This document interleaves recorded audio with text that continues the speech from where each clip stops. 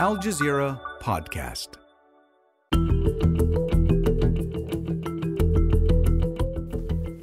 Namibia has condemned Germany's backing of Israel against genocide charges at the International Court of Justice. It says, given Germany's colonial brutalities, it shouldn't support Israel.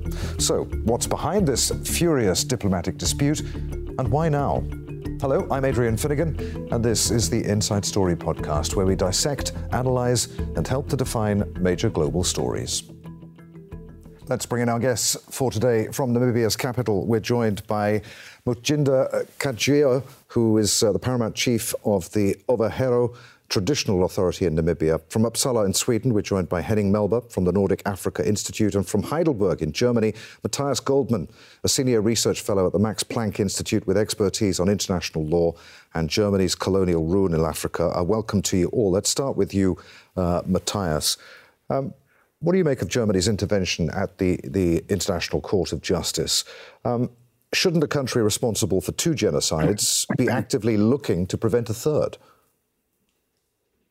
Absolutely. Adrian, I cannot agree more with you. Let's say that legally speaking, it's not entirely surprising that Germany is making an intervention because, in all fairness, Germany has intervened in previous cases of genocide before the International Court of Justice, namely the case brought by Ukraine against Russia and the case brought by the Gambia against Myanmar. So there is some precedent for Germany intervening in genocide cases, and obviously, due to Germany's history, there is a reason why it is particularly concerned about that. But let me say that I found the way in which Germany announced its intention to intervene quite surprising, if not to say disappointing, because I think there are different ways in which you can say that. And what I found particularly problematic is the way that they framed South Africa's complaint as an instrumentalization of the International Court of Justice, which means basically it thinks it's an illegitimate suit. It's something that should not happen. And after all, we've heard during the pleadings in the past days or last week, that is quite a strong statement. Therefore, I'm absolutely not surprised by the reaction on the side of Namibia. Okay, let's bring in Mutjinda in Namibia's capital. What are we to make of the timing of Namibia's intervention here? Can we see it as a genuine expression of solidarity with the people of Gaza? Thank you for having me, Adrian. Namibia's intervention is applaudable. Because we had a long history of collaboration with the Palestinian Liberation Organization all the time through the times that Yasser Arafat was the president. So the case that South Africa has launched is a case that Namibia as a whole supports. But it comes a bit of a surprise to us, the Overhero people and the Nama people who have suffered genocide at the hands of Germany, that our president is now accusing Germany of not being in line with the Genocide Convention, while at the same time our government has sided with Germany for violating the rights of victims not to participate in the negotiations, for agreeing with Germany that Germany has not committed a genocide in Namibia, for agreeing that Germany must only pay money towards bilateral arrangement, development aid programs to Namibia instead of paying reparations. So I think it's a bit hypocritic of the president now to say, look, Germany must do the right thing, while in our own negotiations with Germany, we agreed not to do the right thing. Mutjinda, were the Overhero Traditional Authority, or was the Traditional Authority actually consulted ahead of the president's intervention? And what did your organization make of it? This latest intervention, we were not consulted at all. We read it in a social media. Equally, we were also not consulted when our president started to negotiate the German government on the question of Nama and Herero reparations. Okay, let's bring in Henning. What did you make of President Geingob's intervention and his somewhat undiplomatic language? It indeed is very strong language, which is not in line with usual diplomacy. And I think it simply highlights the offense the Namibians take. And President Geingob voiced in a rather blunt way the utter frustration which is existing in a majority of Namibians when they look at the German attitude, which they consider as arrogance, as hypocrisy, and moral double standards.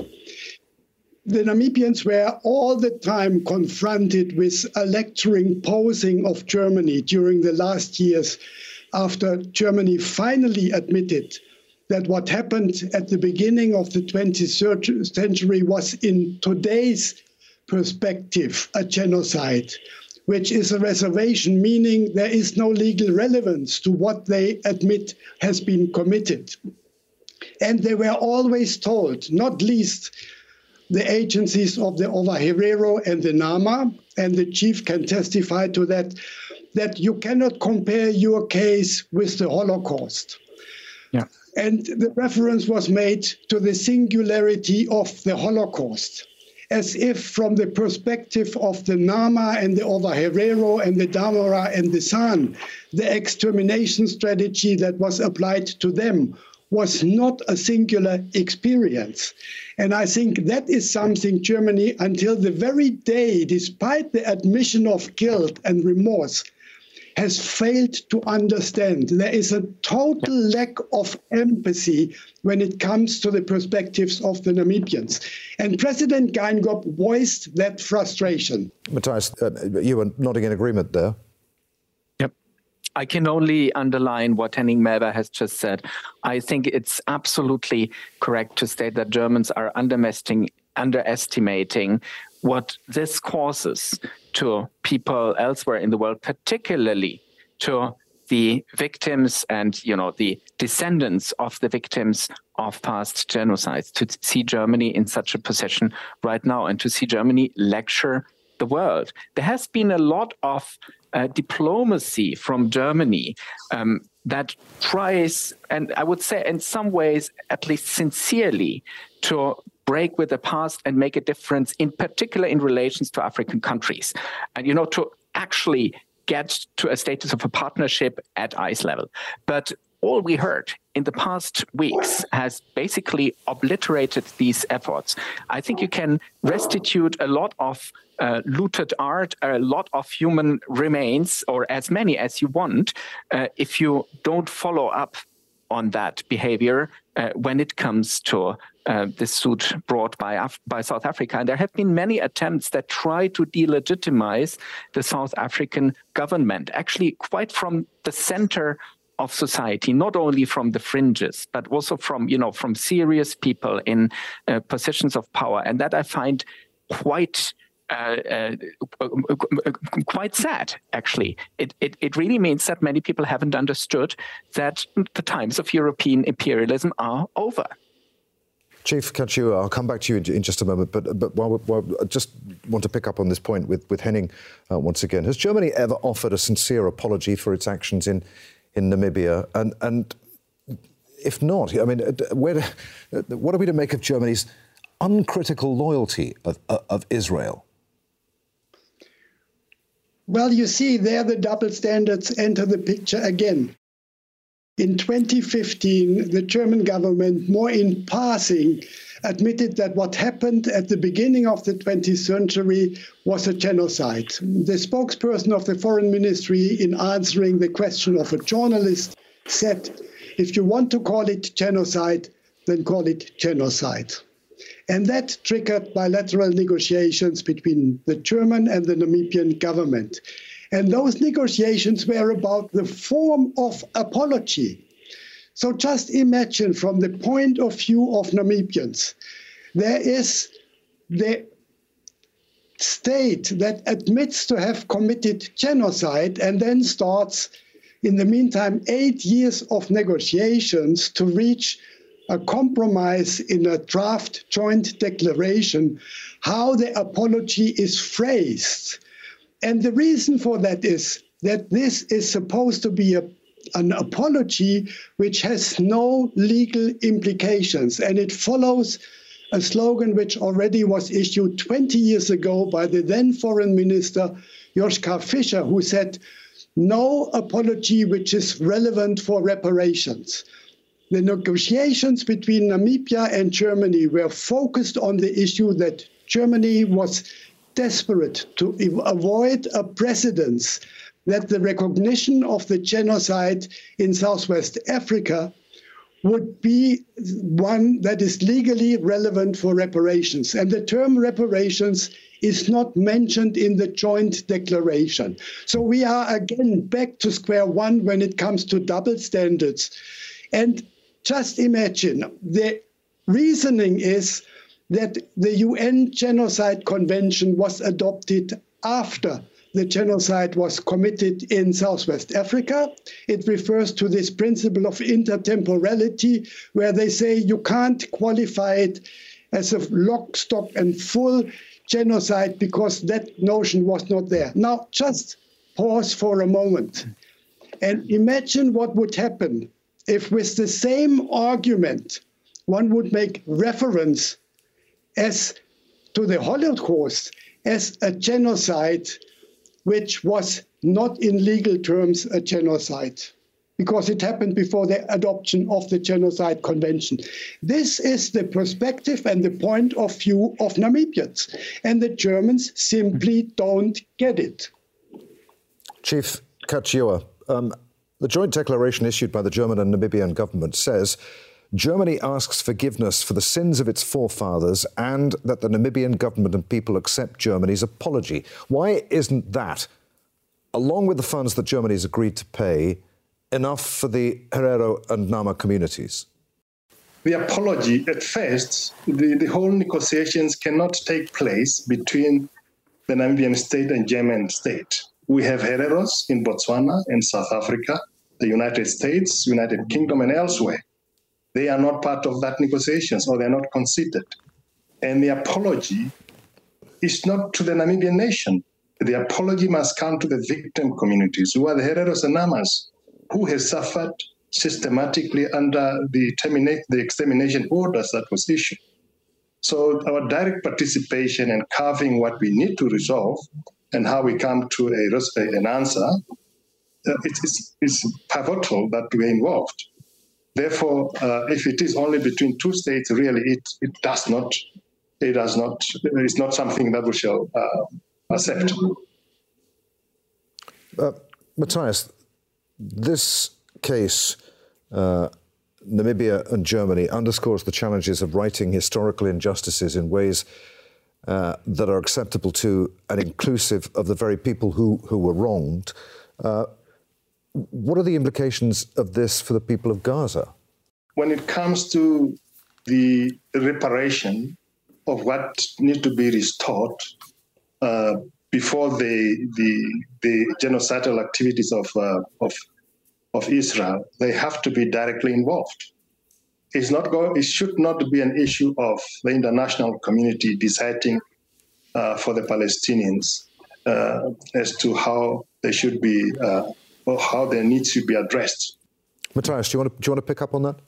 Yes, sure. So this is an interesting issue. At some point, this war will be over, or we will come to the point where we have to talk about reparations.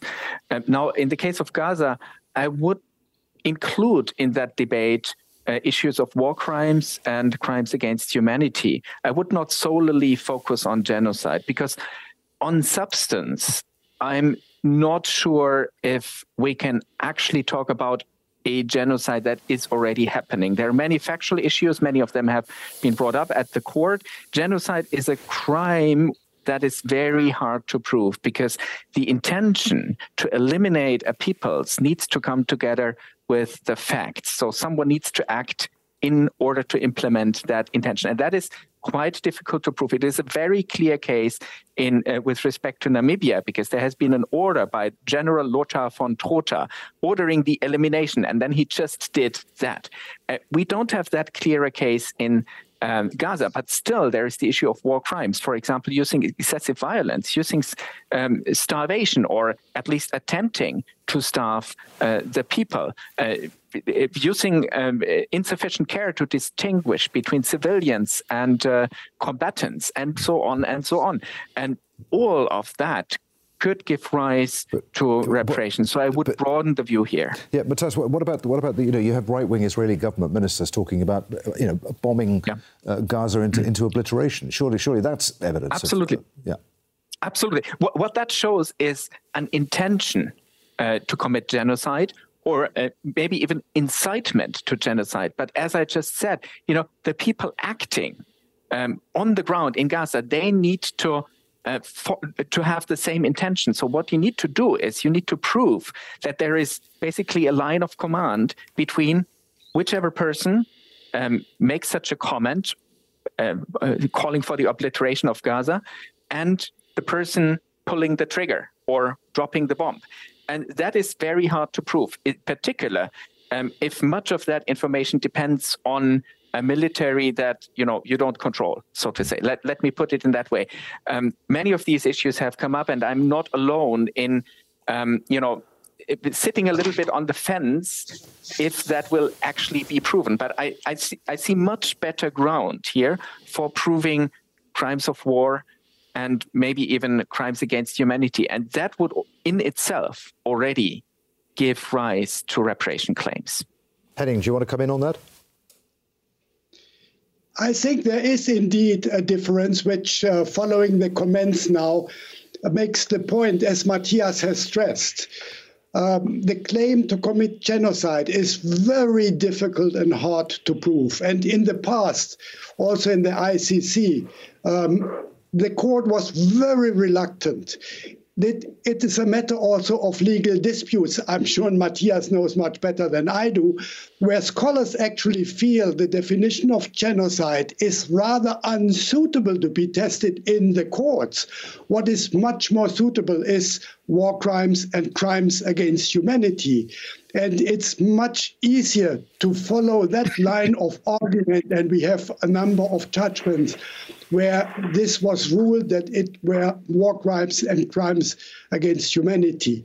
So that is indeed the distinction, which also means at the ICJ the case is pending. The very unfortunate thing, and the reason why we are discussing it now, is that Germany did a very ill-advised move on the 12th of January, on the day 120 years after the war between the Namibians and the Germans started, culminating in genocide, proven genocide, issued a statement in absolute defense of Israel, and the same day didn't use a single word to address the historical legacy at a time when the bilateral negotiations, as we are told, are about to be concluded in a joint declaration where, as the chief pointed out, Germany apologized to the Namibians. And the Namibian government has, if I'm very blunt, the audacity to accept an apology in that declaration without the Namibian people having been asked. The Ovaherero and the Nama and the Damara were not asked if they accept an apology. That is the context. Chief Couture, the agreement between Germany and Namibia was supposed to be a win-win for all. Germany would atone for its bloody crimes. Namibia would get much-needed funding. Why did protests break out when the agreement was made? The agreement deviated from what the public expected from a reparation package to a development programs. And the money that was provided was very meager. As a result, most people did not like it.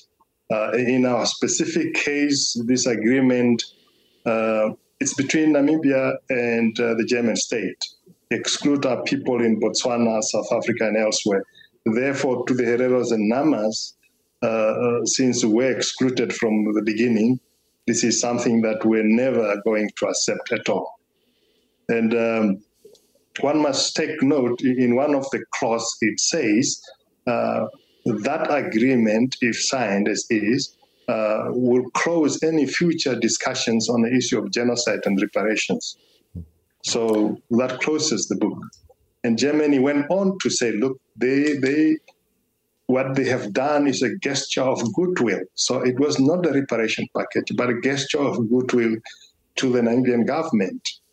So really it shows their arrogance and their position of imposing to the Namibian state what they want without really taking into account the political situation or the needs of the people. Matthias, getting back to Germany's intervention at the ICJ, what legal grounds does it have for that? So for any state party to the ICJ, it's possible to intervene in an ongoing dispute because, disputes only take place between parties, but as the ICJ is the most authoritative international court, it really affects all states because they might create a precedent. And so Germany is concerned about the interpretation of the Genocide Convention, or it was concerned about that in the previous cases in which it intervened. So you could say, on the face of it, it's not necessarily illegitimate to intervene in such a case. And as I said, it's quite from the perspective of the Genocide Convention, it's quite a complicated case. While I clearly see incitement to genocide and while I clearly see a risk or a threat of genocide, whether there is an actual commission of genocide is quite an intricate manner. And I would be very careful in jumping to a conclusion there. So there's good reasons to make submissions for all states, actually. The International Court of Justice has also the function a little bit of a forum for debating international law. There is no legislature in international law. There's only sporadic treaties. And I think that's an important function that the court can fill. So I think as such, it's okay to intervene in a case. But the question is really, how do you do it? How do you frame it? Do you do it in a way that is, I think, disrespectful to South Africa? Henning, finally, is this yet another example of the Global South exposing the double standards of the West to the global North? I think it is, and it's another piece in the puzzle of a global realignment we can witness since a few years. There are a number of reference points, and I wonder if President Geingob would have made a similar strong-worded statement 2 years ago. There are realignments. Countries of the so-called Global South select new partners. They are extremely frustrated that the lecturing of the hegemonic West continues, that the West tells them what is right and what is wrong. Meanwhile, they apply double standards all the time. I'm not saying that in those countries who are lectured are no double standards. Unfortunately, double standards seem to be an integral part of basically every country. But they are fed up and have enough of the West telling them what to do and what not to do.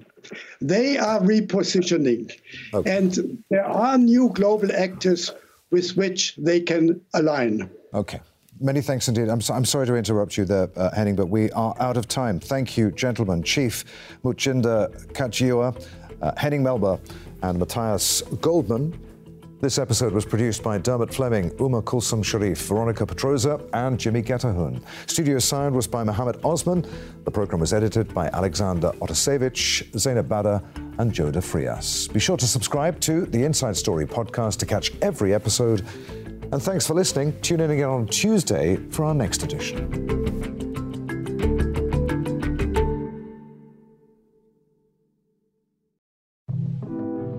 On the next Necessary Tomorrows, an asteroid with enough minerals to completely transition Earth to green energy is discovered. But we found it. A bountiful supply of nickel and cobalt that will save our planet many times over. But should the materials go to everyone or just those with the power to get them first. If anyone can take those minerals, we'll only be rewarding greed. The guiding principle in all exploration is first come, first served. A Feast for Cobalt on Necessary Tomorrows, a new podcast by Doha Debates and Al Jazeera. Find it wherever you listen to podcasts.